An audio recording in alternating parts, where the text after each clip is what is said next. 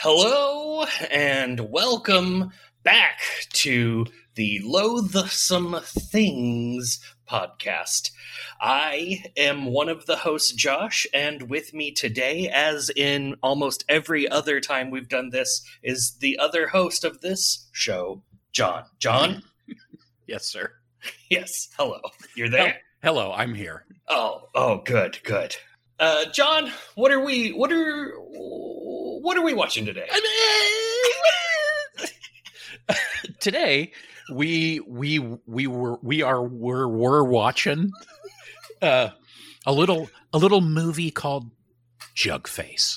Jugface. It's not what you think. It's not what you think. It's a 2013 film, a relatively small budget horror movie, of course, made by a fella named Chad Crawford Kinkle.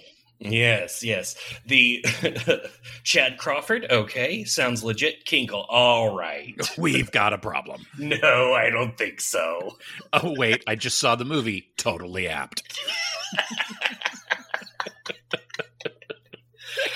So, unlike what the title would suggest, this is not a mashup of Buckethead and Insane Clown Posse. This is actually just a movie about a society that is very fond of pottery. They do enjoy their pottery and moonshine. Yeah, shine. They do likes them the shine. Yeah, and not just any shine, like fancy shine. Shine what's got cherries in it.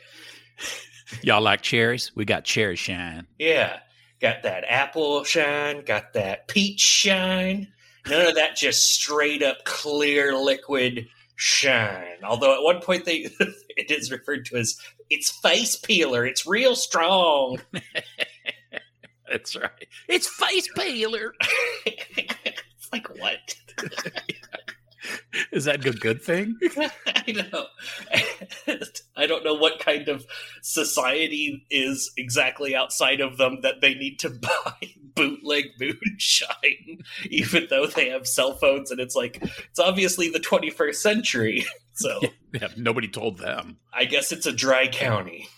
Yeah, I guess that's the deal. I guess so. Otherwise, they'd have to switch to what this community seems like they're actually more made for, which is meth.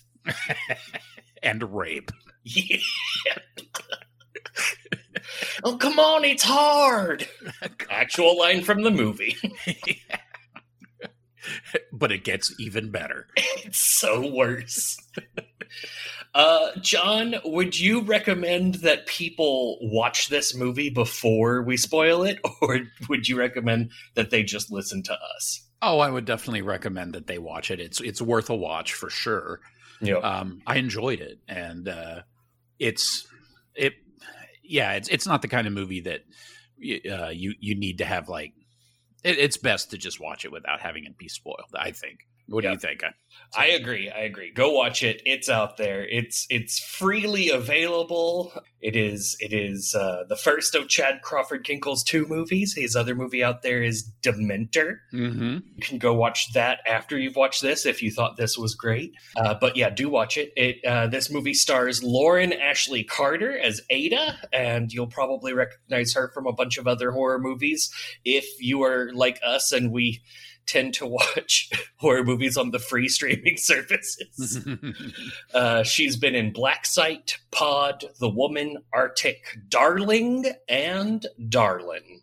Yeah, I've seen, I've seen Pod, Darling, there's another one in there, but she's great. She's got an instantly recognizable face. She has huge eyes. Yeah, she got them big old eyes, though. Good genre actor. She's done well for herself. Within the horror genre specifically. Yep. Yeah. The camera loves her. She does a great job. I would say this movie, like, the acting is unsteady at times, but at no point did I not believe that she was a real character. Yeah, it's got all the kind of the low budget hallmarks, but at the same time, there's some notable people in this film, including her, and some big names even, or at least one. And I guess that's not a spoiler, but that's Sean Young Yep, Sean Young is in here. She plays evil mom Loris. Yeah, Loris. You might know her better as Rachel from Blade Runner and Blade Runner 2049, or as Chani in David Lynch's Dune. She's also in Ace Ventura. Yes, she is. She's obviously a Hollywood vet. She's been around for a long time. She's kind of been in and out of the industry a little bit, so it's nice to see her again. Yep. And her performance was a little campy. It was. Sometimes it felt like she wasn't in the same scene as everyone else, especially when it comes to volume, because she just, like, everyone else is having a conversation. She's like, "Hey!" Yeah, she's Sean Young's all over the place. Come over here and let me check your vagina. Gosh, yeah, she's on fire in this movie. And she was has also been in another Lauren Ashley Carter movie, Darling. She was in Darling with Lauren Ashley Carter. Yes, sir. What else? Yeah. Oh, yes. Also, the fine actor and director and writer Larry Fessenden is in this. Yes, film. The inimitable Larry Fessenden. He's awesome. Sustin. He's been in pretty much everything. He wrote, directed, and starred in a film called Habit, which is kind of a take on the vampire genre. It's a really cool film. I recommend it. If you don't know who he is and you look him up and see his face, you'll recognize him immediately. But he's been in a lot of horror films as well. He was in a Dementor by Kinkle.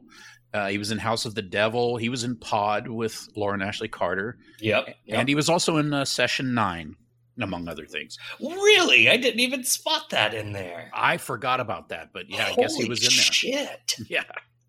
And he was in, right now, Jacob's Wife is pretty popular right now. He's in there. He was in Southbound, that cool anthology movie. He was in Pod with Lauren Ashley Carter, and he was in Darling with Lauren Ashley Carter and Sean Young. Oh, that's right. Yeah. And he, the guys from another horror podcast, which I highly recommend, the Forever Midnight podcast. They, I forget what the movie was, but it was probably House of the Devil. But when they reviewed that movie, they kept referring to him as Frack Jickelson. Yes. I think they even had T-shirts made with Frack Jickelson on them.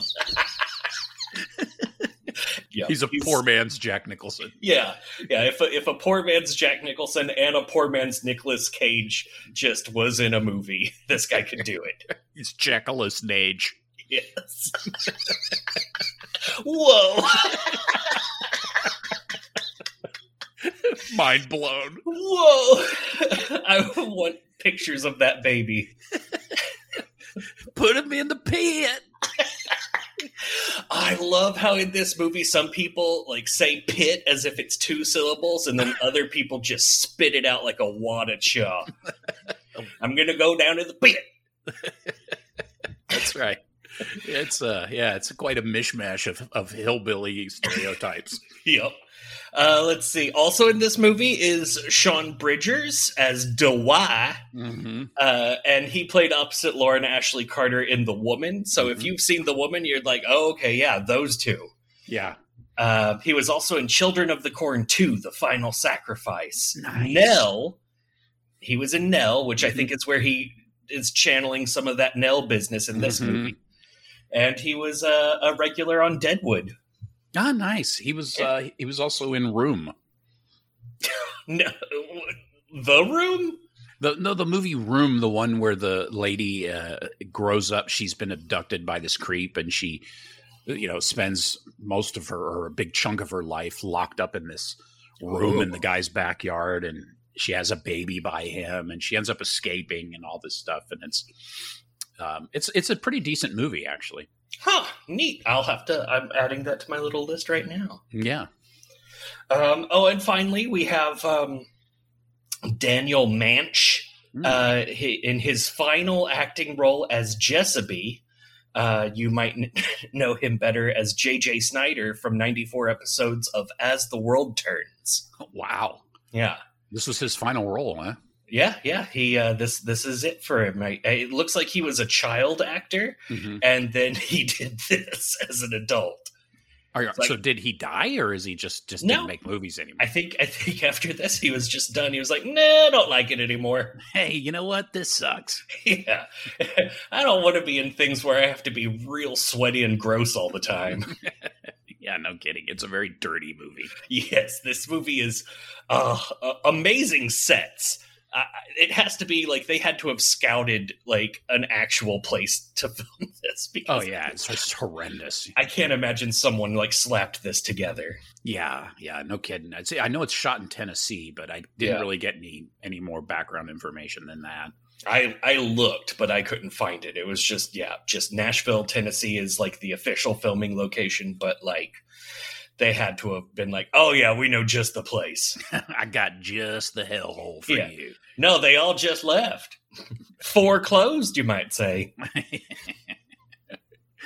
Yeah. And finally, this movie features the pottery stylings of Jason Malk, who is an actually awesome jug face sculptor and provided the jug faces for this movie. Yeah, the jug faces are actually pretty cool. Yeah. They don't look, well, no, we'll get there. Yeah. But yeah, they're badass. Exactly. So turn this off, pause it, go watch the movie, and come back where we spoil the ending. Yeah. And all of the things before it. Yeah. Okay, bye. And we're back. And we're back. John!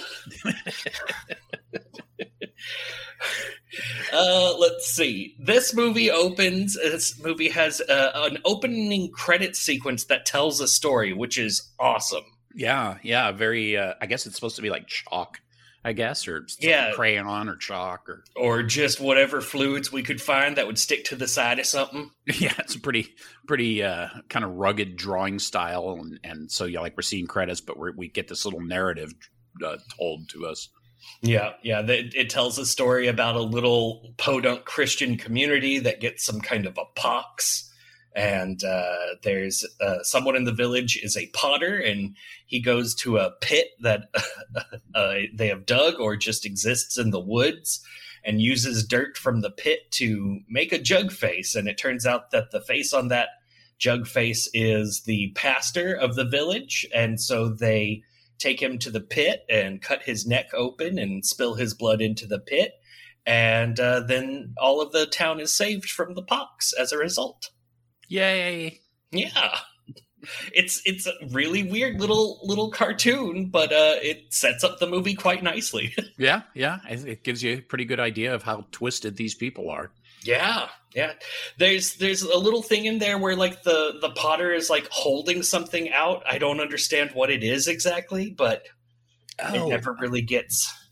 Oh yeah, I don't remember what that was. I don't know what that was. I don't remember.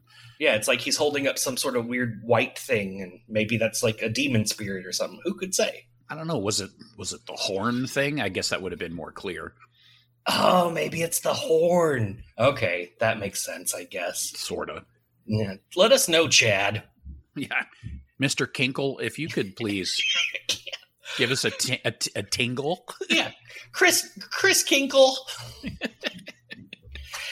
The movie opens for real on Ada and Jessaby running. At first, it kind of looks like a girl is sincerely running through the woods hiding from someone, but then it's just Ada and Jessaby playing around, horsing around, you might say, wrestling a little. And then it turns out that Ada doesn't want to have sex with Jessaby right by the pit. Yeah. But he's like, come on, because I'm hard. I'm already hard. So they go further off into the woods to have sex. Meanwhile, in a split screen, kind of straight out of Don't Look Back, or Don't Look Now. Damn it. There's a ghost-esque pottery scene happening. So, like, we see them having sex while somewhere someone else is doing pottery on a pottery wheel. Yeah, and a bubbly pit. Yeah. There's also a X-Lax or a Gas-X needing pit somewhere. Just a bubbling crude working up. It's all reddish, kind of like like red clay colored. And we see Dwight, which is Sean Bridgers, doing his best. What if Will Ferrell had been a character in Nell? Oh my God, it's true. Yeah. And he's putting a jug head into the old kiln while the pit has possessed him and is making whiny bubble noises. Oh, it's just delightful. It's so gross. Yeah. Yeah, the Will Ferrell vibes come off of him real strong. Yeah, they really do. He did do a great job, I have to say.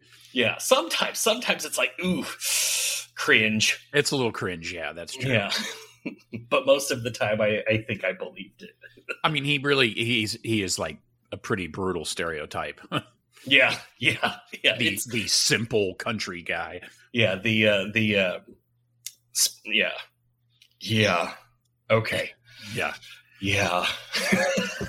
Impaired. Yeah. There you go. Yeah. The impaired magic powers character. Yeah. Straight out like of Stephen King. Yes. And Midsummer and yeah. And everything. Oh God, I didn't even think of that. Yeah. Wow. Yeah. Yeah. Ooh, dog. So, they back home. Ada is greeted by her parents and another family, where she finds out that she is engaged to Bodie Jenkins. You and Bodie gonna get joined. Yeah, y'all gonna be joined. There's let's see, the future mother-in-law is like, if she's being true. The dad signs a marriage contract with a healthy dose of thumb blood. Just a wee bit of thumb blood. Just got to get a little smidge of thumb blood on there. By the way, after she's done banging Jessaby, she mentions that your skin feels different. Yeah, his skin's so hot. Yeah, it feels different. This is the first set we get of this authentic location. Like, it is outside of a trailer home. It's got the stairs that are built into the side of it that go up, but they don't go all the way to the ground. So It's just built up on cinder blocks put together to make extra steps that go up to it. Yeah. There's real nice. Yeah, it's super authentic. There's like galvanized steel sheeting with like rust spots, and there's the old like the cover that you would put over the flat top of the flatbed of a pickup truck, and it's just like out in the grass, and grass has grown up inside of it. Yeah, it's disgusting. Yeah, it's definitely someone's actual yard. Yeah, no kidding. Oh my God. Yeah, Ada says that she wants to. She's upset because she doesn't want to, marry Bodie. Yeah, and so Bodie's real handsome. Yeah. And so she announces that I just want to go pray by the pit. Mm-hmm. And then she runs off, heads to Dwight's shed, and apparently, like, whips out a blood jar. What? I think it's just red paint. Oh, paint. Okay. Yeah. And she loads up her panties with red paint, so it looks like she's having a period. Yeah. And then washes her hands in the river. And she sees some sort of creature in reflection behind her. Oh, yeah, that's right. And that's the end of that. She turns around. Of course, there's nothing there. Yep. And then she goes back to the shed to visit with Dwight. Mm-hmm. We see that Dwight has a jug face shrine set up at one edge of his hut where he lights candles, and we learn that the two of them are friends. He's excited for her engagement, and he offers to play her favorite song. That's right.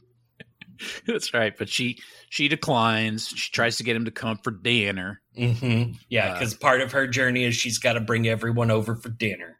Yeah, but he doesn't want to. He's bummed out because he might be a little sweet on her. Maybe a little.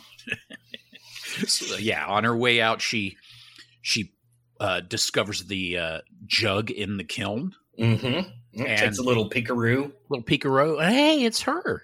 Oh, maybe. Who knows? It doesn't look like her. It doesn't look anything like her, but she picks it up and is instantly horrified because obviously it is her, even though it looks nothing like her. Yeah, I thought that was. I was like, is it just me, or does that not look like her? Yeah, it doesn't. Could that pretty much be anyone in the entire group? Yeah. It's like, oh, okay. So she freaks out and hides the jug face. Goes and hides it so that nobody will find it. Yeah. It's not a great plan, but yeah. But we don't really understand what the consequences of that would be yet. That's true. I don't think she does either. Yeah. She goes back home. We find out that her mother is disgusting in the no back talk, do what your husband tells you sort of way. Oh yeah, she's a real charmer. And then she's like, hey, get over here. Let me inspect your menstrual fluids. She wants to make sure that she's pure. Yeah. Actual quote from the movie. Oh, you dripping then? Oh God. She is disgusting. And apparently this is Sean Young. Apparently Sean Young had a really hard time doing this. She did not enjoy playing this character. Yeah, she didn't like being such a horrible person, apparently. Yeah, and she is just a horrible person. Yeah, she's her character's terrible. Yeah, she's super loud all the time. The house is gross. She's always just smoking in it and so drunk that she can't grab her cigarettes, and it's horrible. Yeah, these people are they're something else, and like we'll get into it later when we explain what's going on. But I have some problems with just their whole setup, like given the situation they're in. But we'll get to that. Yeah, it's ultra poverty, southern white backwood ultra poverty, mountain folk. Yeah, it's not okay. No, it's bad. So we switch from this conversation where they're talking about her menstrual cycle to, and from her saying you dripping, then to camera switch to blood dripping into a bucket as Sustin drains a deer. I'm guessing that this is Chad Crawford Kinkle's melted mouse / ketchupy cheeseburger moment. Yeah, where he was like, "Oh, this is great." Such a feminist. Yeah. Oh boy. Good. Jessaby shows up, and that's when we find out that Ada and Jessaby, lovers, are brother and sister. Oh, good. Oh, yes. Up until this moment, I had a lot of respect for these people. These two sweaty woodfuckers are just bro and sis. And later we even see they sleep in the same room, facing each other. Yeah, that wasn't creepy at all. 2 twin beds, 1 nightstand, just laying there gazing into each other's sweaty eyeballs.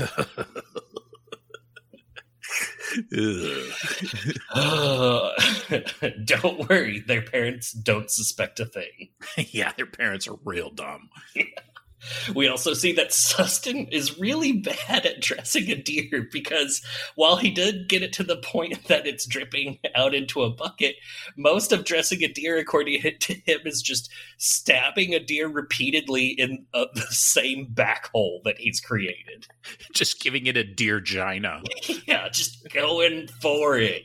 It's like, wow, okay. I fucking hated this deer. Might take you a while, buddy. And all that's just going on in the background while nonsense is happening in the foreground. We find out that Jessaby finds out that she's getting married. He's not upset. He's just like, about time. Yeah. And then it's the party. It's that night. Yeah. Cut to hoedown. I'd like to thank the pit and raise this jug of shine. Oh man, it is like the most stereotypical thing. Like, yep. It's just so ridiculous. It looked like a terrible video from the 90s or something. Yep. It is a jug band, which doesn't have a jug player in it, which I thought was like really a missed opportunity. You've got a jug band going, but no jug. Come on, they've even got the wash basin bass guitar. Yeah, it's not like there's a shortage of jugs. Yeah, they've got jugs galore. Jugs aplenty. Yeah, they could just all jug band. It'd be like a jug orchestra. But in amongst this jug band is Abby the Spoon Lady, the YouTube sensation, actual backwoods spoon lady. Yeah, she fit right in. Yeah, it wasn't outstanding to see her because she just felt real. she just wandered by and they grabbed her for the hoedown scene. Oh, it's you! Get your spoons, honey. Yeah. Which I guess is a testament to just how horrifically authentic this movie feels. Yeah, that's true. Let's see. Giuseppe does a speech at dinner. He says, Jesus Christ, this is gross. He says, Bodhi, you're getting a good one, I tell you that. Yeah. Yeah. Yeah, that was brutal. Yeah. That's all. That was his entire speech. Yeah. No one thought that was weird. Nope. Normal. We see that Dewey plays with the children who like to beat him up. Mm-hmm. They climb all over him, and because he's just like a big teddy bear. We see Giuseppe has gotten drunk, and he's mad at Ada and tells her that she's on her own. She's on her own, and then he kind of confronts Dewey and calls him the R word. Yeah, great stuff. Just jumps right out with that. Mm-hmm. Yep. Oh, good. Good business. Wonderful people. Meanwhile, Bodhi's mom is being a total bitch to Loris. They're all sitting on a stoop smoking cigarettes and being unpleasant. She's like, well, if your daughter, turns out that she actually isn't some kind of a horrible slut. To which Loris replies, don't worry your pretty little head about it. She was just dripping today. God. So, I think pretty much everyone suspects that she's got a thing going with what's his name, Dewey. Dewey. Because he's sweet. He's sweet on her. Yeah, and they're friends, and she spends time with him, and all throughout the movie, people are like, you always spend time up there. Yeah, because he's the only person that's nice. Yep. There's some other girl that asks Ada about her brother, like, has he asked anyone? Is he sweeting on anyone? She's like, do you want me to mention your name? Yeah, this is like really fishing there. Yeah. Which we find out, there's not a whole lot of potential in this town. Apparently, she shouldn't have been surprised that Bodhi asked for her because there was no other eligible bachelor in this horrible thing. Yeah, that's pretty much the sum total there. Yeah. So I can't imagine that there's a whole bunch of alternatives for that girl other than Giuseppe. I wonder who's I'm going to be joining with. That one creepy background dude that never gets a line? No. Oh, yeah. God. Her mom tells her to go take some cold, nasty beans to Grandpa and says, don't worry, he won't complain. Yeah, she's right about that. Yeah. And while she's with Grandpa, who does not talk and seems to only vaguely understand words, she tells him that she knows who the next jug face is, and that it's her, all while random guitar music plays. And that's the first part in the movie where I noticed just real random music going on in the background. Yeah, me too. It was suddenly just Yeah.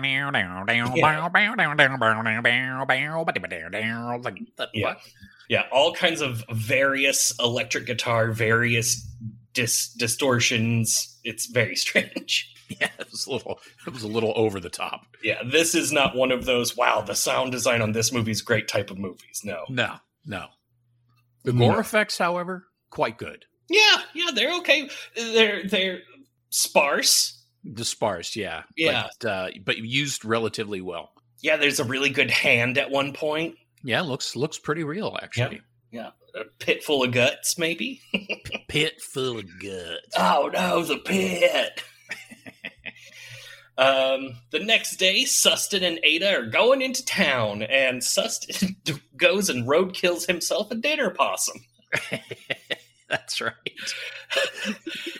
They see him, you see them driving, and he's like, oh, here we go. And then he does a little swerve. You hear him bump over something, then he goes and picks up the dead possum out of the road. Well, looky here, Loris. I got me a dinner possum. Yeah, disgusting. But that tells you the level of poverty we're dealing with here. Like, that was a fortuitous moment. These people are not doing well. Ada and Sustin have a whole conversation about marriage and the pit, and she wants to know if the pit's ever taken a baby. And he's like, yeah, sure has. Yep. In town, we see that Sustin has a glove compartment gun that he brings with him to sell moonshine to the local pharmacist. Mm-hmm. Meanwhile, Ada is inside the pharmacy stealing a pregnancy test while a country song plays, oh, baby, sweet baby. Yeah, she's ostensibly there to buy a 3-pack of panties. Was it panties or like tampons? Oh, I thought it was panties, like ladies' version of tidy whities or something. Okay, I thought it was like feminine hygiene products because later her mom says make them last, which I was like, ooh. Yeah, and I think she's talking about the panties. Okay, which is even more disgusting. Yeah. You only got 3 pair. Make them last. Either way, unpleasant. Yeah, that place smells great. Oh, you know it. That's like generations of sweat in there. Yeah, so for some reason, this pharmacist buys illegal moonshine out of the back of a hillbilly's truck. Yeah, I guess he resells it through the shop somehow or something. Yeah, it's half apple, half peach. He's like, oh, these are both big sellers right now. So, like, apparently this town is just thirsty for moonshine. Yeah, and like you said, maybe it's a dry county or a dry town. Yeah, I can't imagine this scenario, but what do I know? Yeah. She goes home and takes the pregnancy test after her mom tells her to make whatever that 3-pack is of last. Yeah. She takes the pregnancy test and congratulations, you preg. Yeah. Congratulations. Terrible news. You can see the pit is starting to get cranky. She sees a little shitty special effects boy in the woods, and he tells her it's awake. Yeah. Ada begins to see through the pit's eyes, which apparently the pit is a spirit that can roam around. Yeah.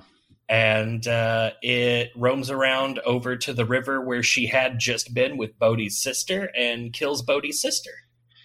Yeah. Really kills her. Yeah, kills the fuck out of her. Like murder carnage. Yeah, and like drags her back to the pit while like pulling off chunks and leaving them as like a little dotted line all the way there. Yeah, like leaving a meat trail. Yeah, so it's like, I think it went all the way back to the pit, and then we see at the pit, the mom's there, we see just like a dismembered hand and other body chunks strewn about the pit. Yeah. And so we realize that Ada has some sort of, pit beast precognition. I guess we should describe the pit. The pit is like the height of, or the depth of a person's height, maybe a little bit deeper. Mm-hmm. And, like maybe like 6-8 feet across. Yeah. It's just dug into the ground. There's still roots sticking out of the sides. It's just a pit. And in the bottom, it's always wet. Always wet. There's always water, depending on, sometimes it looks like clay. Sometimes it looks real bloody, such as now after this poor island girl has been completely slaughtered. Yep. Island girl? Island, I think her name was. Oh, okay. Eilen. Oh, like, are those real names? Names from like that area or something. I have no idea. I don't know. Maybe he did like a fantasy random name generator. He's like, Dewey. Dewey, perfect. It's either for my dark elf or for my character. That's right. Right now, it's all red and gross in the bottom. Sometimes it's bubbly. Sometimes it's bubbly, but the footage is in reverse so that it looks like the bubbles suck in and it gets calm. That's a neat effect. Yeah, unbubbly. Yeah, it debubbles. Yeah. Yeah. And so they're there. She's with that girl's mom, and they blow the old horn. Good old ram's horn. Yeah, the good old pit alarm horn. All the locals come gather around. And I guess at this point we now know that this isn't just a creepy cult that worships a hole in the ground. The pit is a real deity that apparently can wander around, grab you, and tear you to pieces as it drags you towards itself. Yes, it demands an inordinate amount of sacrifices, which, for whatever reason, they are notified of this through Dewey. Because he's simple and special. Mm-hmm. He can make the jug faces. He makes the jug faces, which, okay, sure. Well, that's okay. Whatever. Yeah. And I like when the pit gets angry because maybe the thing that was supposed to be, the person that was supposed to be sacrificed weren't sacrificed, it won't go and kill that person. It will kill other people until its sacrificial needs are met. Yeah, pretty much just punishes the group. And this is where, this is at the point where I'm starting to wonder, like, well, okay, so what the fuck are they getting out of this deal? Because obviously there's some sort of pox or some sort of plague, because you see that in the opening montage scene, or not the montage, but the cartoony drawing opening. And so, I mean, you can kind of guess what's going on, but they don't tell you yet. Not that it really is a secret necessarily. They just don't go there quite yet. They don't say the full trade-off. It's just they worship the pit. Mm-hmm. And later we find out, it's repeated multiple times, the pit wants what it wants. Yeah, that's pretty great. Yeah. So after Bodhi's mom blows the pit alarm horn, the wise council gathers, and they ask Dwy if he's made a jug face later. He's like, I ain't made no jug face. I know, it's such a terrible lie. Yeah. He's like, the pit ain't said nothing to you at all? No. He's like, what, me? You talking to me? Or you're talking about the other Dewey? Yeah. Like, it's just so obvious that he's so clearly covering. This is where we find out that, like, the way it works is that the pit gives him the vision. He doesn't know whenever he makes a jug face, because it, like, takes over his body and uses his body to make a jug face, and then he wakes up feeling funny. And there just happens to be a jug face laying around. Well, I feel kind of fun. Oh, look at Jug Face. Oh, they gonna die. Who gonna get it today? They gonna go be with the pit on a different plane of existence. Clearly, this jug is the visage of I can't tell. Well, this one kind of looks like a whoever. Who do I not like? Yeah. That comes up later. Yeah, yep. And so the plan that the wise council decides that Dwy is going to go search his hut for the jug face again. Meanwhile, we're all going to wait until the pit guides his hand. Yeah, maybe I just missed it. Yeah. And we get Korber. We'll find out his name is Korber later. We're going to say, he says, my daughter's going to roam these woods, shunned forever. Yeah, that's right. Yeah. Meanwhile, Dwy goes back to his little hovel and starts freaking out while looking for the jug face and panic chugging moonshine. He's like begging the pit, I guess, or whatever, to tell him where the jug is. Yeah, yeah. This is where I thought his performance gets a little uneven whenever he has these little, like, soliloquies and just starts talking directly to the pit by himself in a room. Yeah, he was a little actorly at times. Mm-hmm. Yeah, it's like, where is it? Tell me! And then he pulls out a knife and threatens to kill himself if the pit doesn't tell him where the jug face is. I'll do it, I swear! I did like how he was kind of matter-of-fact about stuff. He just kind of came right out with it. There was a lot of that, like, but this or that's going to happen. And he's like, I don't care. Yeah. Yeah. Yeah, later on there. Yeah. Yeah, we'll get there. Yeah.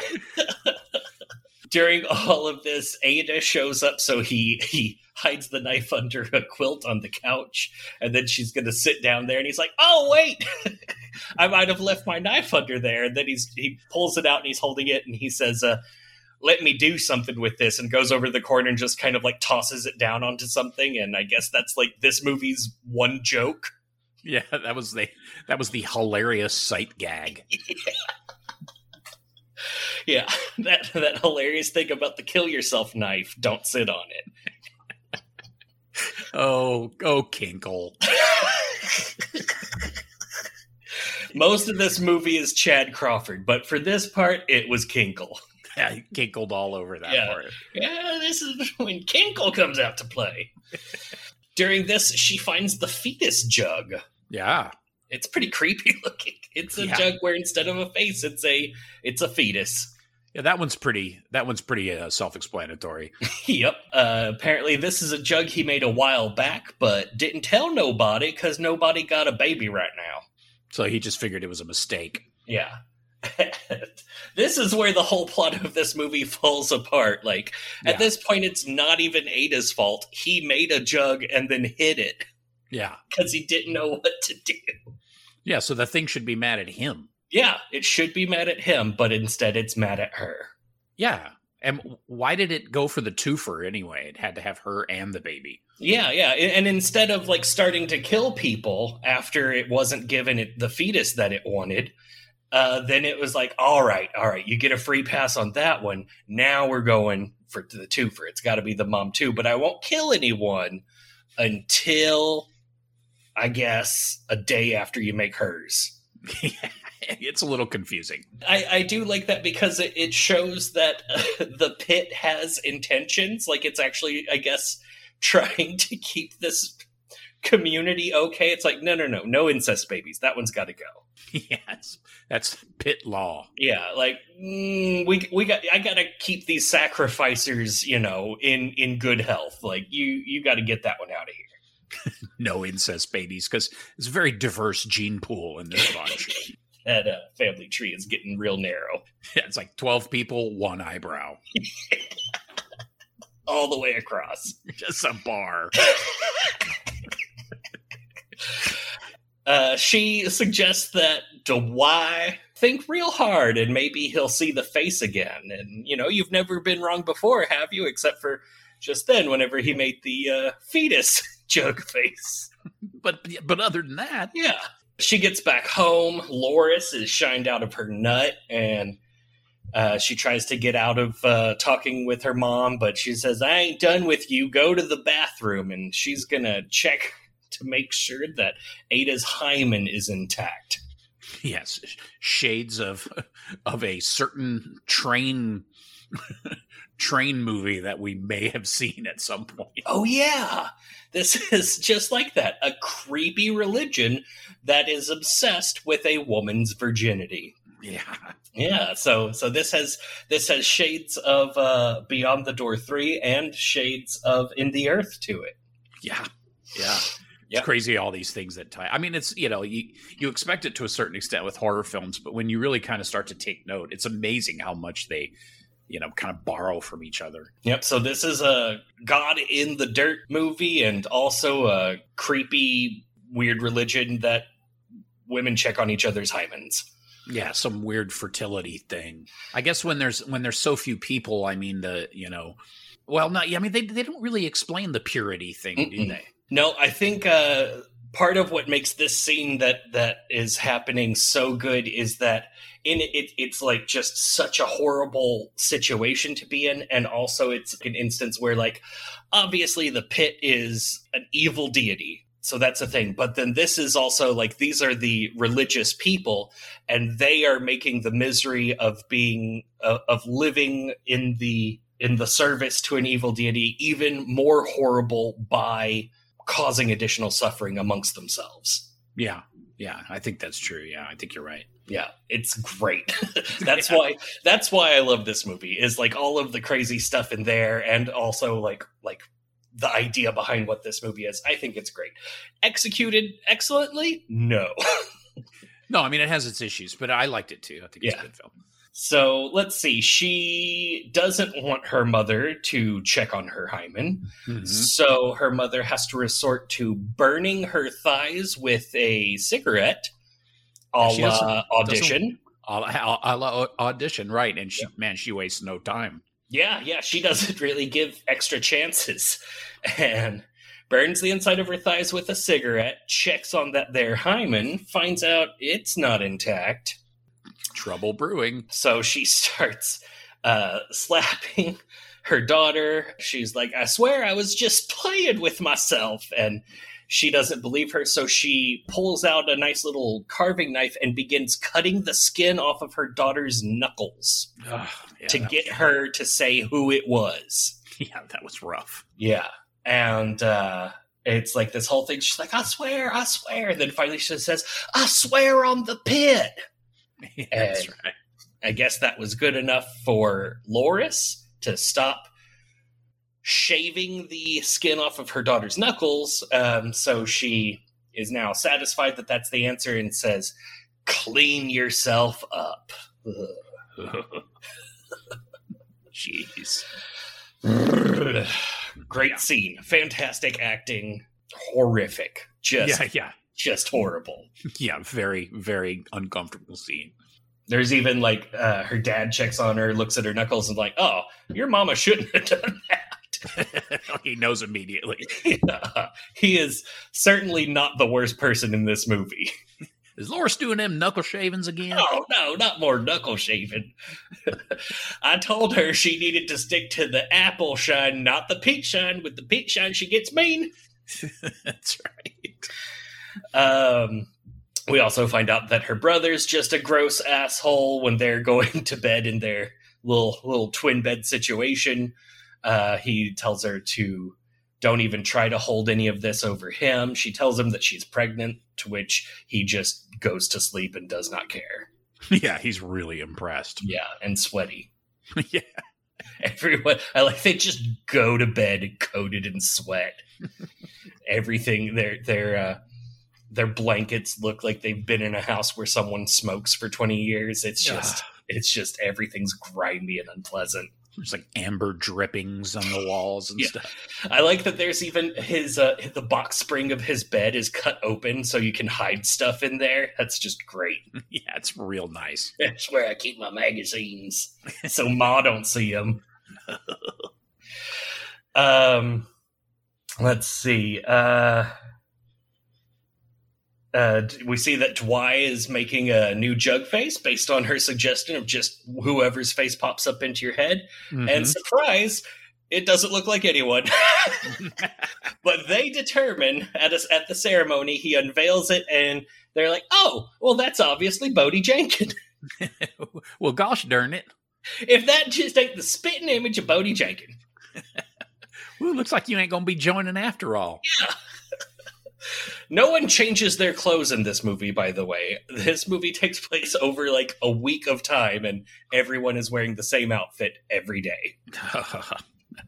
Yeah, that must have been just delightful. Yeah, so Bodie Jenkins is still wearing his narrow suspenders and his brown by way of yellow t-shirt. And they cut his neck open and let all of the blood flow into the pit during a ceremony that has very, very Christian pastoral tones to it. Mm-hmm. And he didn't want to, and his parents said, no, it's fine. And, he's going to go be with the pit now. Oh, lucky him. Yeah. So Bodie Jenkins is dead, and now Ada is no longer engaged to dead Bodie Jenkins. Yeah. This is the halfway point of the movie. Oh, wow. Is it okay? Yeah. Let's see. Ada goes to visit her grandpa, where she finds him stuck on his shitting bucket. Like he could have been there for days for all we know. Yeah. We know that she's basically the only one that ever checks on him. So the last time she was there was when she brought him the cold, slimy beans. And so he's just been on this bucket. And she's like, "Are you done?" And gets him onto the bed and takes his bucket outside and flings the contents into the air. And where she flings them, the terrible CGI boy from earlier shows up. Oh, it's so disgusting. Yeah, it's a real good. That bucket flinging was very convincing. I mean, that guy must have had like an inch deep divot, like just carved in like a ring around his ass. Yeah, it's one of those in that bucket. Yeah, it's one of those like big industrial paint buckets. So it's just it's got a real moon going on. It's just horrible. The inside of his little Winnebago must smell amazing. Oh, God, she really is a trooper. Yeah. So this terrible CGI boy is a naked young man. He looks pretty bad music video-y. He's black and white tones with like weird fake looking smoke swirling about him. Yeah. I don't really know how to describe it. It looks real bad. It looks real bad. Maybe like something out of a Pat Benatar video or something. Yeah. It's not good. Yeah, that was a problem. Yeah, this is one that like this movie would have been better without this. Yeah. So she runs away from him by running into her grandpa's Winnebago. Then it just appears in there with them, starts talking to her. It says, "Do you know what I am?" in a real dumb sounding voice. Yeah, with a man voice. Yeah, man voice. And like weird distortion. And she's like, "You're one of the shunned." Tells her that she has to stop what she's doing. And we find out that the reason that her grandpa is the way he is that he hid his wife's jug face. And that he himself, this shunned apparition, was shunned because he died. He died as a result of her grandfather hiding the jug face. People poisoned her grandfather as punishment, and that's why he's the way he is. So is that what it is? Like people that are killed after somebody hides a jug face, basically they become shunned? I think so. I think anyone that dies between the jug face being made and that person being sacrificed is shunned, or like maybe it's just ones that the pit kills or ones that they sacrifice. I don't know. Yeah. And why so and the other thing is why didn't the grandfather ever get punished any further, or the group or whatever? Like, what, the thing just gave up at some point? Well, I guess like they punished him by poisoning him, so that means that they found out. Oh, okay. So they that, I guess that was satisfactory to the thing. Yeah, at a certain point, they sacrificed his wife, I would assume, and poisoned him, probably with some moonshine. And then that was that, and they were all able to move forward again as a society. How about when the shunned? How about when the shunned kept saying you can't hide it, they will always get you, or something? Oh, was that? It's like, what is this they shit? Well, we know that there are multiple shunned, because he's not the shunned, he's one of the shunned. Yeah, I guess maybe that's what it was. And we find out later that the shunned can they can manipulate the physical world, because later he helps the grandpa walk. Yeah, that was quite a feat. Yeah, so maybe when the pit wants something, he makes the shunned get it for him. I don't know. And maybe it'd be nice if he had the shunned wipe that dude's ass every once in a while. Could you please not put him in the bed before wiping? Good Lord. He's only got those sheets. Dear God. Then she goes to visit the moonshined up Dwai after re-hiding her jug face. Yeah, Dwight's all drunked up. Yeah. She says, "I thought you didn't like moonshine." And he's drunk. He's like, this, I don't know why. It's doing fine for me. I don't know whatever I had against it. It'll be okay this time. Everything's fine. We find out that Jessiby's sick. Yeah, poor Jesseby. Jesseby skin hot. he got to look like he got a rash. Yeah. It looked like he'd been in the sun just a little bit too long this day, and maybe he's got some chemical burns. So Sustin is going to take him down to the pit for healing. Yeah. That's when we find out that's the deal. They sacrifice what the pit wants to them, and then the pit heals them of all their ills. And specifically of this horrible plague that is apparently recurring in this place. Ever since they survived the pox, the pit's been good to them. Yeah. No, not that it ever occurred to any of them that the pox was probably created by the fucking pit in the first place. No, certainly not. So now Ada's worried because she knows her brother is going to go splash around in the pit like an asshole. In the gut-filled pit. So under false pretenses. Yeah. She goes back to Dwight's room for something. I don't remember. It's weird. This part breaks down a little bit. Yeah, that was that part was strange. Yeah, he has okay, so he has the kid strip down, get naked, climb in the pit, and splash himself with water that's magically clear all of a sudden. Yeah, get it all over you. Yeah. And then she has one of her vision things, pit bubbles, and thing comes up and consumes Jessamy. Well, but not until after Jessamy says, I think I can feel it. That's right. You're feeling something, my friend. Yeah. His dad's just up at the top of the pit. He's like, yeah, that means it's working. And then it bubbles too much, and his dad's like, all right, get on out of there now. But no, it garbage disposals Jessamy. Oh, Jessamy smoothie. He just mulches him. Yeah, there's just guts and chunks all over the place, splashed all over his dad's face. Oh, boy, I'll bet his dad felt like a jerk. What an asshole. He has to go blow the pit horn while he's covered in blood. Man, I misread that one. Damn! And then he goes and visits his wife, still covered in blood, and she's just looking at him. She's like, what happened? What the hell happened to you? This one where, yeah, we don't, you don't get to really see the death. It's just you see the chunks afterwards. Right. Yeah, that's the low budget aspect of this movie is the kill shots are few and far between, other than whenever people are sacrificed. We do get a nice little neck cutting open business. That's true. We do get a little of that. I guess that's their big gore shot, like their violence shot. Yeah. Otherwise, it's just guts strewn about.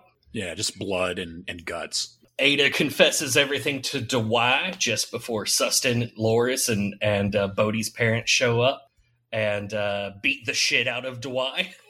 Yes, because clearly something's not kosher. Yeah. Sustin walks up to her and is like, what did you do? And then just clobbers him and starts kicking him. That's pretty rough. Dwight confesses that he lost the jug face and made a new one from the person he had in his head, who was Bodhi.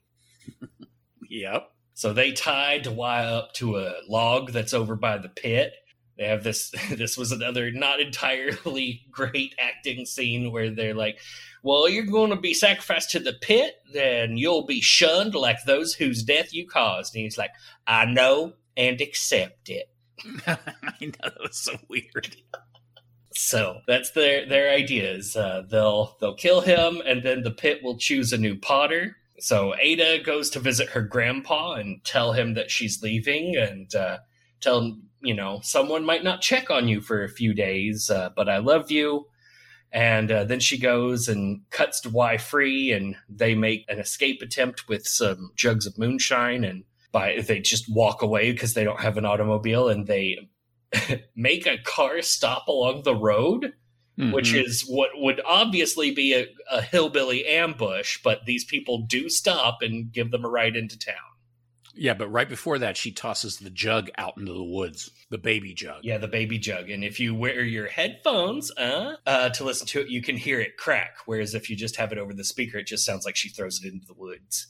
That's interesting. I didn't do that. Yeah, this movie, other than that, there's no real reason to listen carefully to this movie. Yeah. God, yeah, that thing where they like force the car to stop in the road, and I would be like so terrified. Like, I'm about to die. Yeah. These people are going to kill me. Yeah, no way you're stopping. No, you run that guy over. You do not let those people in your car. Every time. No, They go to the pharmacy and try to sell the moonshine to the pharmacist while the daughter/cashier tries to help Ada. But Ada starts getting pit visions, and we see that the pit kills Bodhi's mom. Yes, in grand fashion. Yeah, so we know that whenever Ada's supposed to die, the pit decides to really fuck with the Jenkin family. Yeah. I'm gonna punish Ada by killing all the people she hates. Yeah, I'll kill Ada's family if they're already in the pit. Otherwise, I'm gonna reach out and touch some Jenkin. So after she has the vision, Dwight looks at her and says, "What'd it show you?" And she says that she saw it take Pyre, which is Bodhi's mom's name. That's right, Pyre Jenkin. And he goes, "So you do see through its eyes." Okay, sure. Yeah, all right. We find out that the pharmacist has called Sustin to be like, "Yeah, someone's here with some of your shine." And so Sustin and Korber show up with a gun and bring Ada and Dwight back to their horrible community. Oh, that's right, Korber. Yeah. Korber, yeah. Korber Jenkin. Korber Jenkin. Fine fella. Yeah, no family left. Nope. Oops. He done been woodified. God damn it. Well, maybe they can join him up. Yeah, maybe. Maybe there's some eligible bacheloress. That young girl. Yeah. Back home, Loris slaps her. And it's all sorts of, "Where do you think you were going to go? We're all you've got." And accuses her of having had sex with Dwight. Mm-hmm. And she's like, "No, mama." And she says, quote, "He's good enough for you to run off with, then he's good enough to get in your pussy." Yeah, God, that was so horrible. I was like, oh, okay. She really delivered that line in the least pleasant way possible, but it was so effective. Like, yeah, she was great. She's even like hunched over and like making this horrible tooth face. Yeah, it's great. Fantastic. Great stuff, Sean. Well played. They whip Dewa and Ada. Yeah, they string them up and whip them. Yeah, while boring electric guitar music is playing. Very uncompelling guitar music. Yeah, it's the worst parts of Black Snake Moan. Just like the stuff that didn't make it into the movie. Then after they're whipped, Loris is disinfecting Ada's back wounds in the bathtub, and Ada miscarries, and we see a really great little gory fetus puddle in the tub. Yeah, that was pretty disgusting. Yeah, that was good. That was a little David Lynch feeling moment. Mm-hmm. We get this shot of Sustin and Loris looking down at it, and you're like, well, fuck. Sustin feels guilty about whipping his daughter, not period, but because she was pregnant. Yeah. He's like, well, damn. Yeah, if I'd known you was pregnant, I wouldn't have whooped on you. Whereas Loris is like, no, it was a good thing to do because she's a little piece of shit.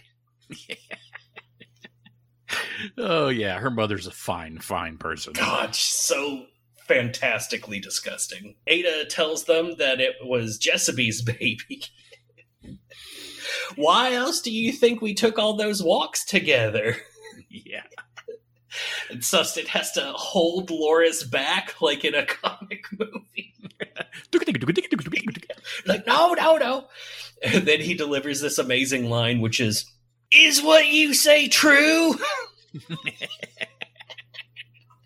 He's a little too good at this role. Yeah, Larry Fessenden made for this movie.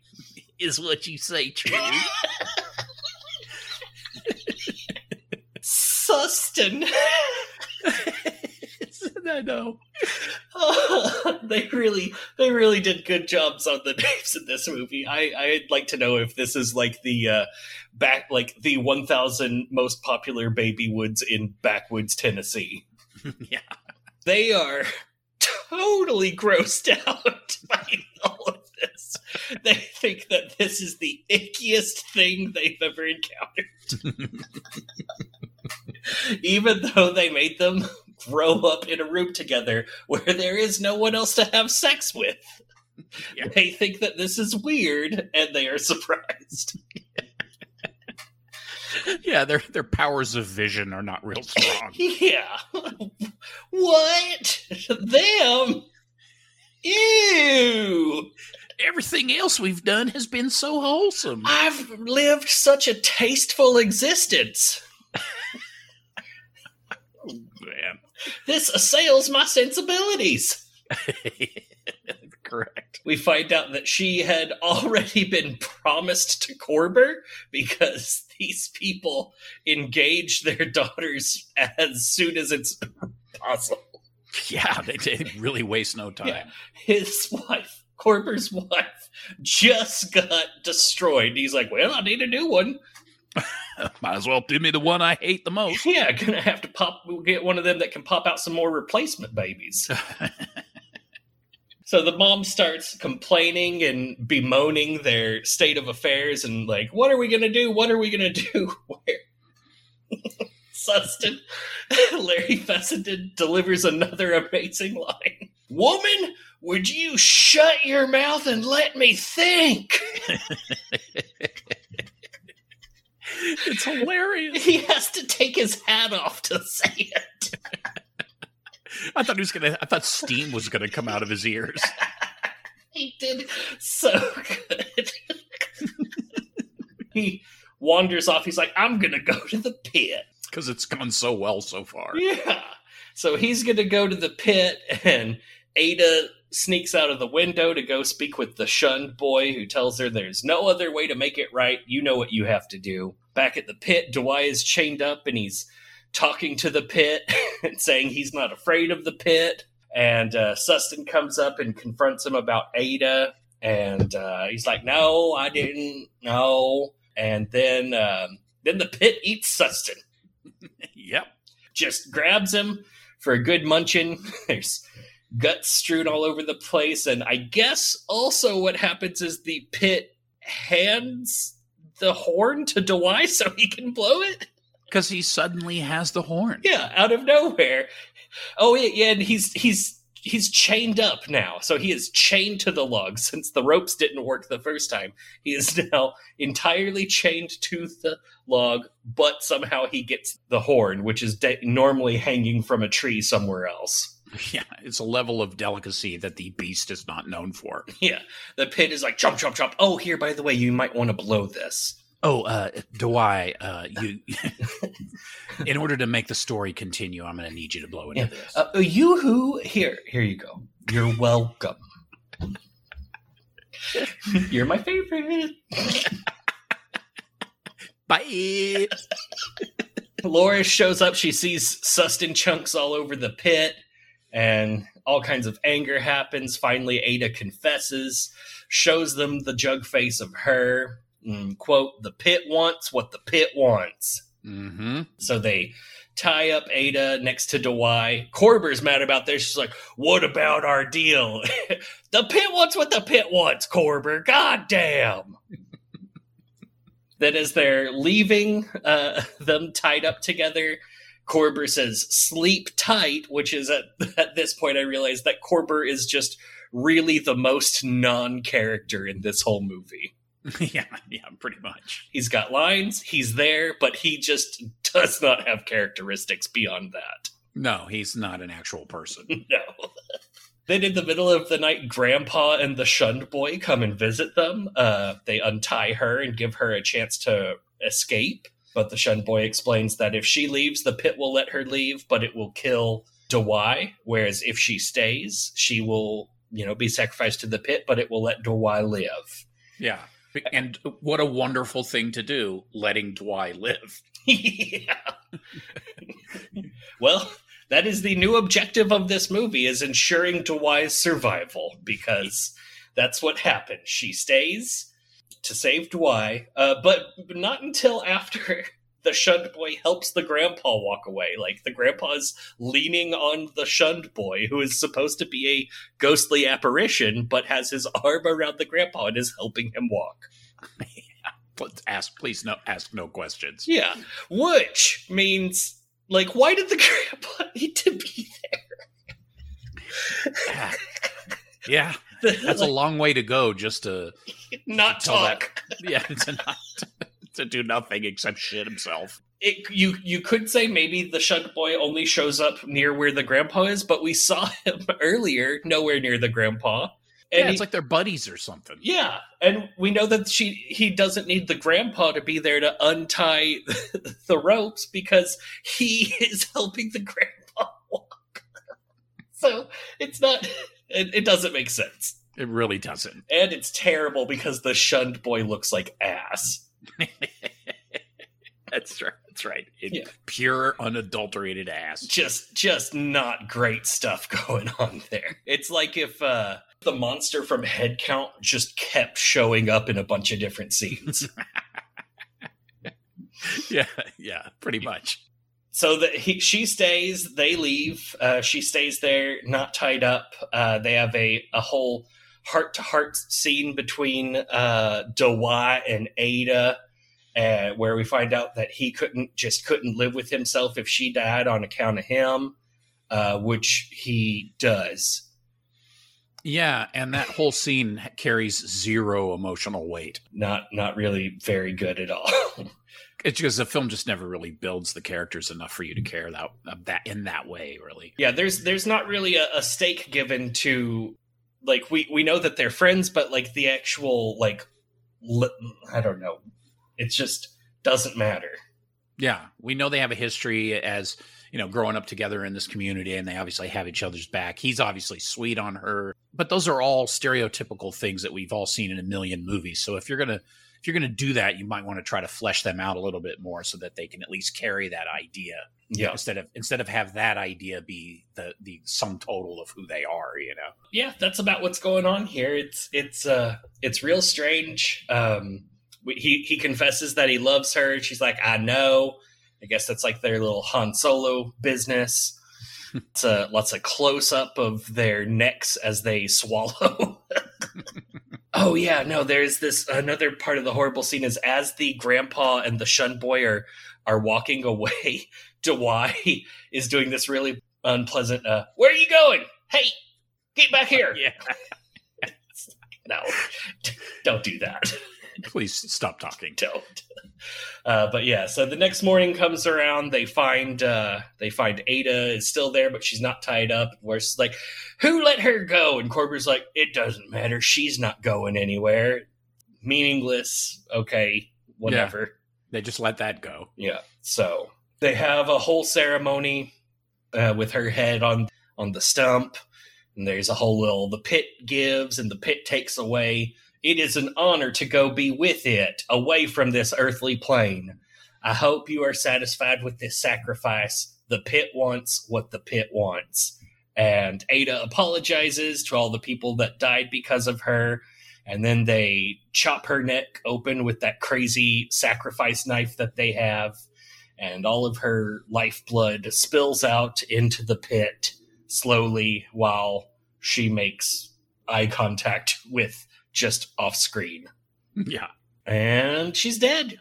And then the movie closes with us seeing Dwight replace one of the jug faces on his little shrine with her jug face and light some candles around it. And then just has himself a little sit down and be sad, all while nothing's going on. And then it's the closing credits and the director's friend's band plays horrible music. Oh, is that who they were? I don't know. I assume. Yeah, because it was terrible. It was real bad. It's like, oh God, what is this indie rock shit that we're going to throw on the end here? 15 Seconds to the Moon. Oof. Something like that. It's bad. Yeah. And that's that movie. That's it. That's Jugface. Yep, Jugface. It's an interesting film. It's it's got some issues. Yeah, definite issues. I really liked it a lot. I think it's interesting because it's not set up the way horror movies normally are. This feels like the prequel to a normal horror movie, you know, where people from the city get lost in the country and encounter this village and get sacrificed to the pit.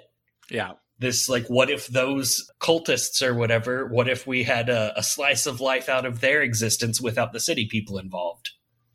Yeah, it's strange because it has a lot of things going for it, and then there's other things that are just odd, like, you know, there's this group out of time kind of element where you realize it's actually contemporary, and you know, you don't really know anything about their backstory other than what you see in the little opening scene, and then, you know, just what you gather throughout the film, which is very little. Mm-hmm.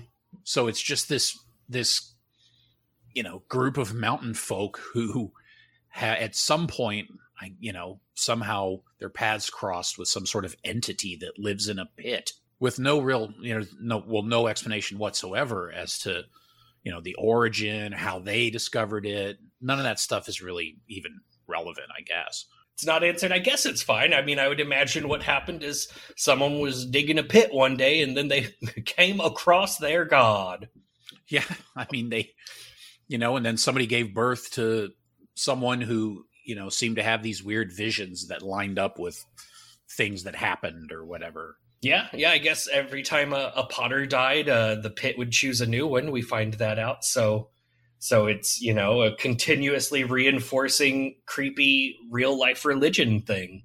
Yeah, and these people could have been there for quite some time. Yeah. We don't rightly know. Yeah. But it does seem like the availability of their future is dwindling because part of it was that they even said in there that when she was talking to that first girl that gets killed, they were like, Ma says we need like 5 or 6 babies to keep things going around here. And then she dies. Both of the young breeding age men are killed.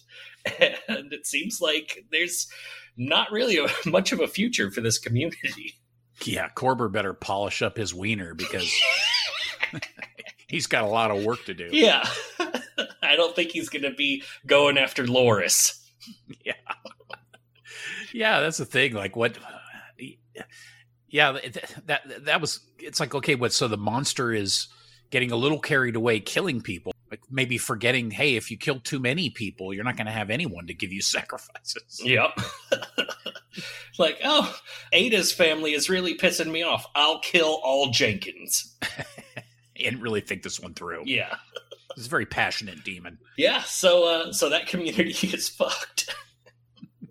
Yeah, it's funny because it's such a depressing story, but it doesn't really play that way. Yeah, no, it doesn't try to hammer that home. It's playing with the normal horror movie elements and not really like diving in on just how depressing this is. But it effectively conveys the depressing, you know? Yeah, it's very bleak. I mean, there is no future for anyone in this group. Well, just outside of being slaughtered. Yeah, and even like the state of disrepair of everything tells of everything is devolving. Like this, while this is a god that's guiding their hand, it's not a god that's necessarily, I don't know, got the long game in mind. Yeah, this god leads a relatively simple existence. He just kind of lords over this mud pit and gets his jollies out of tormenting a bunch of hillbillies. Okay, go ahead. No one else cares. No one else was going to do it. Yeah, no one else cares at all about these people, so go right ahead. And we know throughout the movie that Giuseppe is the one in charge of running the still, so I don't know if their moonshine business is going to recover. That's true. It's possible that Korber, since I guess that's man work, probably the only other one who might even know how to do it. Who can say? But yeah, no, this movie is really cool. I like that it goes so far off the beaten path of normal horror movies. And I'm super nerdy about this stuff, like this crazy evil deity. That is what seals the deal for me. That's what made me love this movie, is that there's just a creepy god, like a horrific god that they all worship. And it's great. Yeah, and it's a particularly cold one, and they don't even really put in even the slightest effort trying to flesh it out in any way, which I mean in a good way. It's completely, almost entirely left up to your imagination. Do kind of see a flash of it, I think, when Jessamy gets eaten. It looks a bit like the alien monster, if I remember. Oh, really? Yeah, I think you see a flash of it. I know there was like a little flash in there of like a flashback of them having sex in the woods, but I'll have to go back and look again and see if I can't get like a still frame of a monster in there, because I want to see that. I think it's kind of blurry. Like some of the shots are double shots. So it's two shots together, but I wanted to say I saw teeth and, like a big creepy monster mouth and stuff. Excellent. Mm-hmm. Ooh, I'm going to have to find that. That reminds me, we got a comment on our podcast, and they wanted to let us know that the blood splatter from The Empty Man, the blood splatter on the back of the wall. Yeah. Apparently that looks like the blood splatter portrait in the cabin of The Empty Man. Oh, okay. Yeah. Blood splatter portrait. Yeah, there's like a not blood splatter, but like when they do that painting. Yeah. Yeah. Yeah. I thought we addressed that. Did we? Maybe not. Okay. I don't know. But thanks for the comment. Yeah. Yes. Thank you to let me find his name real quick. We'll shout out. Your name is Pinhead X. Thank you, Pinhead X. Thank you, Pinhead X. We appreciate it. John, if you had to rate this movie that we're talking about today, Jugface. Yes. On a scale of 0, meaning this movie does not count, to 5, meaning that this movie is great, where would you rate this movie? I will give Jugface a 3. Hey, nice. I liked it. I had some issues for me. What pulled it through were the actors, who I like a lot. I like the premise, and some of the effects I thought were decent, even though they were sparse. Some of the decisions, as we had mentioned, like not really showing the creature was a good call, but then showing the shunned I thought was a big mistake. Yeah. So there was a lot of that kind of give and take for me. And so I think, for me, I think I'd give it a 3. I would recommend watching it, especially if you're a horror fan. It's a strange movie and a strange story, and it's, arguably pretty doesn't do a very good job of portraying mountain life, which, there's real people who live in these kinds of situations, and they're real people with real feelings. Yeah. They're not just cartoon characters that go, let's get the shine. So I was a little kind of dismayed at how over the top cartoonish they were as far as mountain folk. And because I kind of get the impression, without knowing anything about Chad Kinkle, is that he's maybe from, a part of the country that is kind of similar, or I think he's from Tennessee. Yeah. Yeah. And so, that he's got some sort of knowledge of this kind of life in his background. And usually when a filmmaker or somebody kind of makes good from a community like that, because it's really rare. I mean, it's so tough to get out of that life, but makes good. Yeah. But usually when somebody escapes that world, they tend to look back on it maybe, with a certain amount of respect. I mean, that's where they came from. That's, so I wonder, he must not be from there. Maybe it's kind of a world he knew about. I don't know. I'd be curious to kind of find out the story behind that. Historically, I would say the horror genre and like Hollywood all over, like the movie world, hasn't been terribly kind to country people. No, not at all. But usually if somebody's from there, they treat it a little bit better. We do have we have in this movie an alumni from the movie Nell too. So yeah, that's true. Good point. So this movie really tays in the wind. Yeah. Well, Josh, sir, what if you had to rate this film? What on a rating from 0, which is a turd underneath your shoe, to 5, Jesus is peeing on your head. Oh, which where would you find it in that continuum? I also gave this movie a 3, which I believe relates to I would not be happy if I had to sacrifice this movie to the pit. Yeah.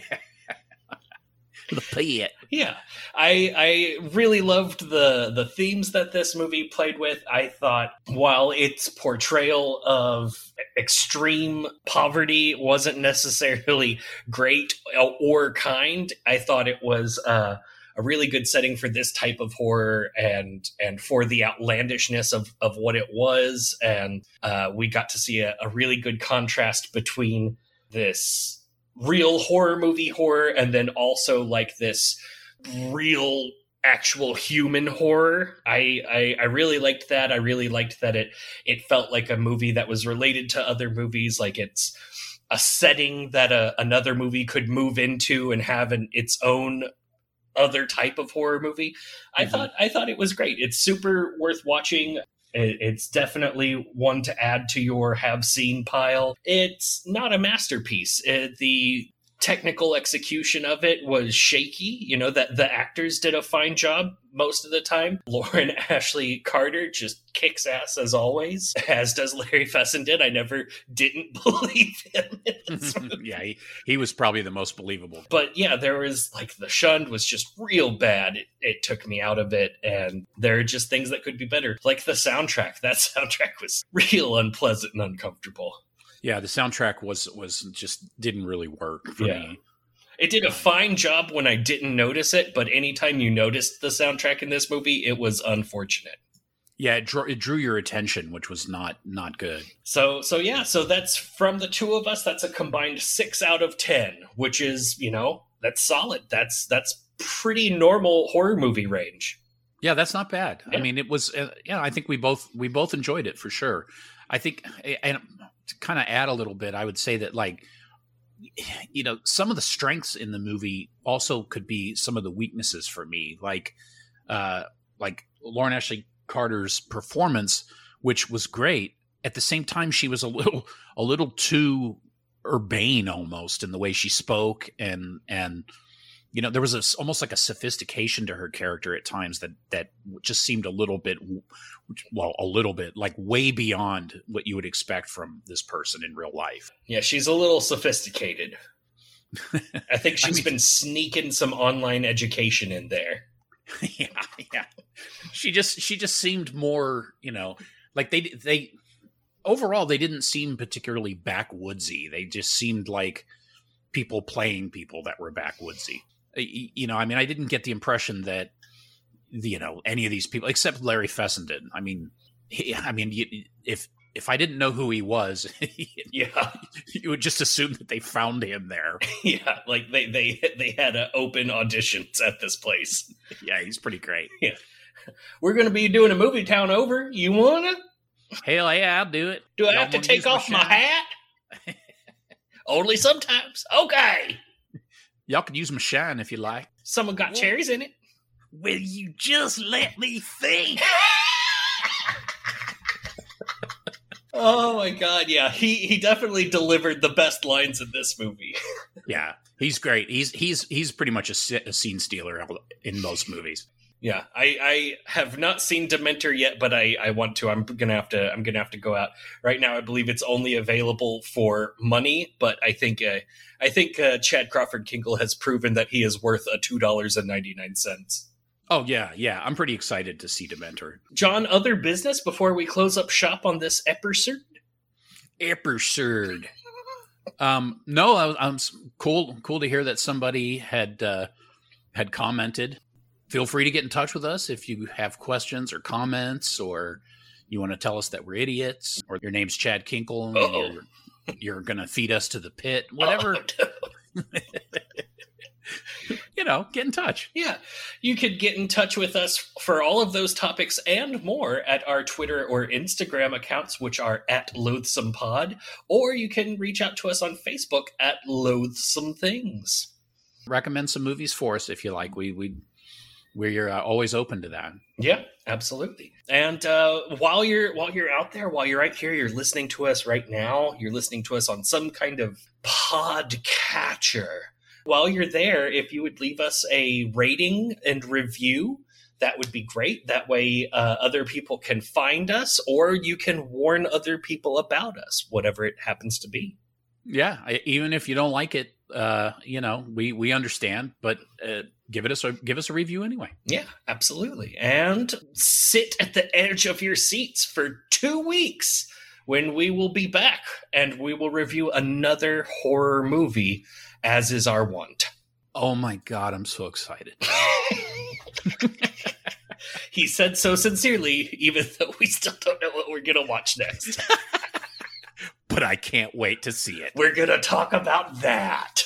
Oh, it's my favorite.